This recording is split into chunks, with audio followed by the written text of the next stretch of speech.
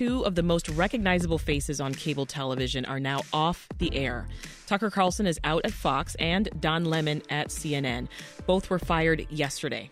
The decision on Carlson comes after Fox settled a defamation case against Dominion Voting Systems for $787 million over lies the network told about the 2020 election. Lemon had been in hot water since February when he said that presidential candidate Nikki Haley was, quote, past her prime. Now, to discuss the media shakeup and what it means for TV news, we are joined by Jim Warren, who's executive editor of NewsGuard. That's a tool that rates the credibility of news outlets. Welcome to Reset, Jim. Hey, great to be here. And Michael Spikes, lecturer and program director at Northwestern's Medill School. Welcome, Michael. Thanks for having me. So these developments were pretty big news for one day. What were your reaction, Jim, when you heard about both Tucker Carlson and Don Lemon? I actually wasn't surprised in either case. I think both networks had tired of what essentially were prima donna show hosts, whom, one must note, they created. In the case of Carlson, I think a sense of arrogance and entitlement on his part. This is a guy making $20 million a year, allowed to do his show often from a studio built in his garage in Maine, not even deigning to come to Washington or New York on some days. And I think that all that arrogance combined with what was for management the absolutely galling emails that he had sent internally that they did not know about until the pretrial discovery portion of this defamation case that we now know never would go to trial, was settled for all that money. And there they saw him sort of bad-mouthing management on the subject of Trump and other matters.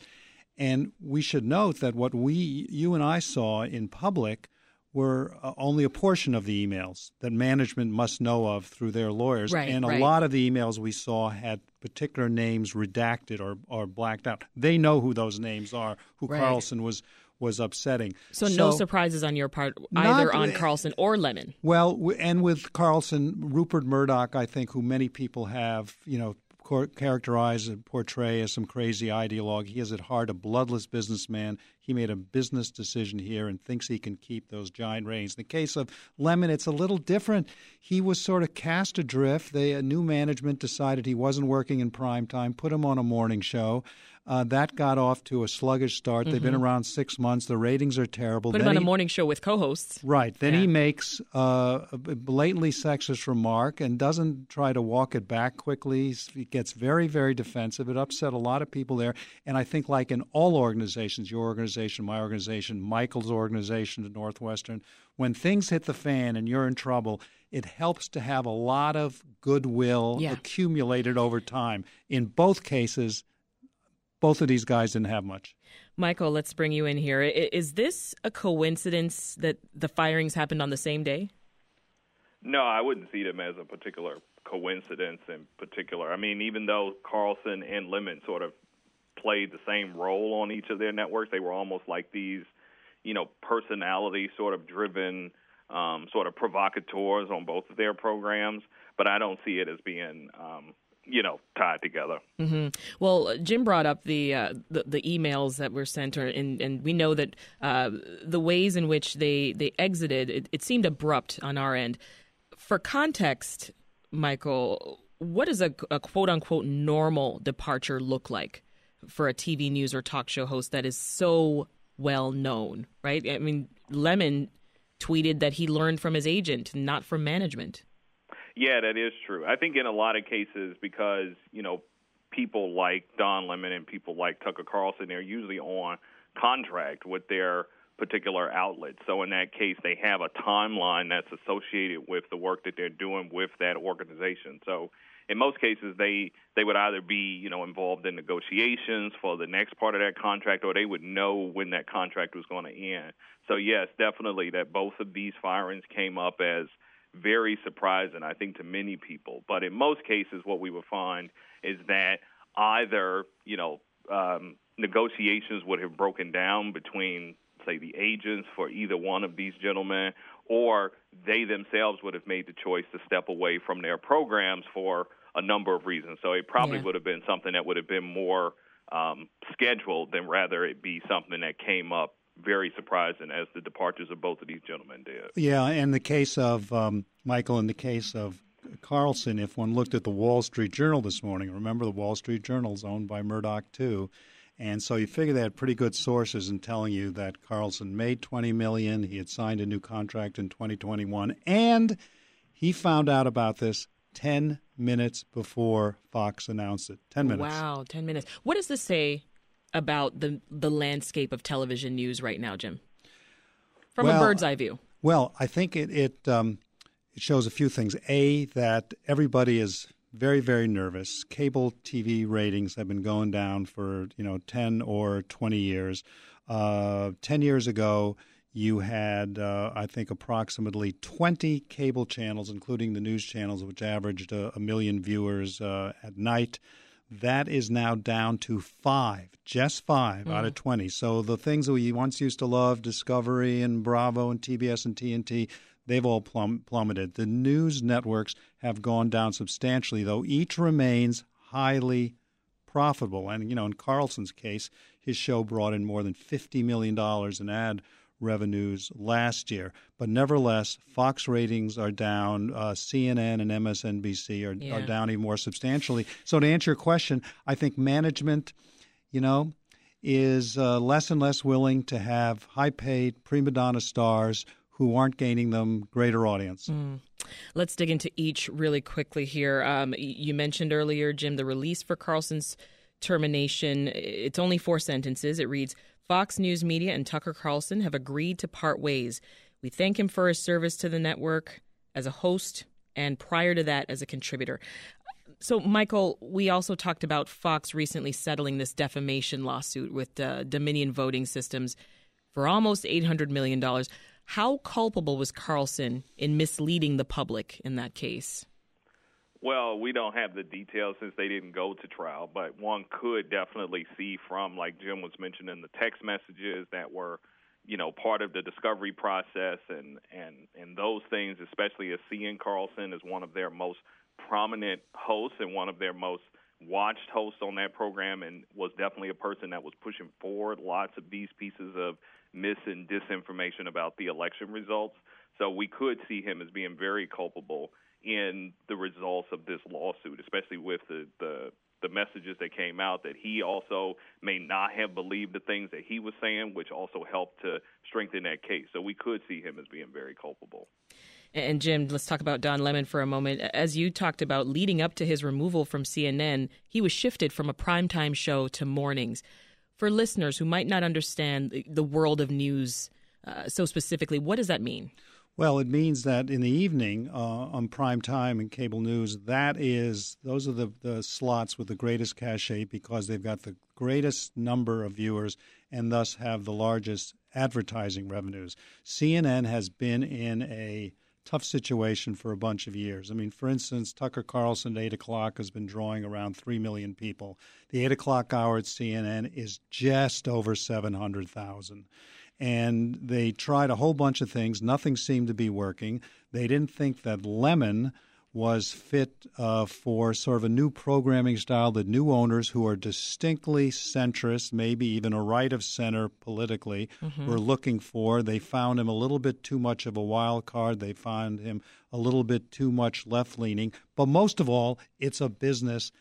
He was losing viewers. So they decided to put him in a revamped morning show. CNN has a history of failed morning shows, and they've never really been able to do it. They're competing against shows like Morning Joe on MSNBC, which has large audience. Fox and Friends has a large audience. So they twinned him with 2 longtime correspondents.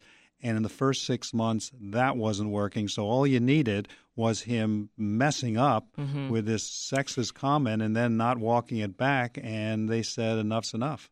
Well, speaking of messy, Michael, the New York Times reports Lemon's contract is through 2026, and he's retained Hollywood litigator Brian Friedman to handle his exit. How messy do you see this becoming? Because as you see, definitely Lemon taking this into the Twitter sphere and making public, his sort of feelings on what happened and and some of those things. And that's actually a place where I think the organization can't really, sort of push back on his comments, because they would say this is a personnel issue. This is something that we would want to keep internally.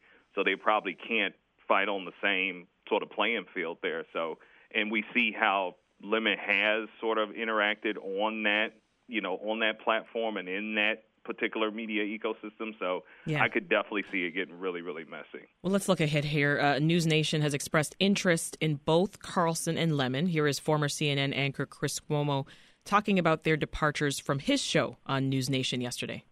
Tucker Carlson, out. Don Lemon, out. This is a demonstration as much of anything as how petty the media business can be. If you don't like Tucker Carlson, and there's plenty of reason to justify that feeling, but you should have said it when he was in the job and in power. Now, as for Don Lemon, look, that's personal for me, all right? I wish him well, and I'm sure he has more TV ahead of him if he wants it. He's incredibly talented. So interesting to note, Cuomo has had a similar experience. CNN fired him in 2021. This was over allegations that he helped defend his brother, who was the former New York governor, Andrew Cuomo, from sexual harassment allegations. So what's your reaction to that clip from Chris Cuomo, Jim? Well, for starters, it's rich in irony and hypocrisy.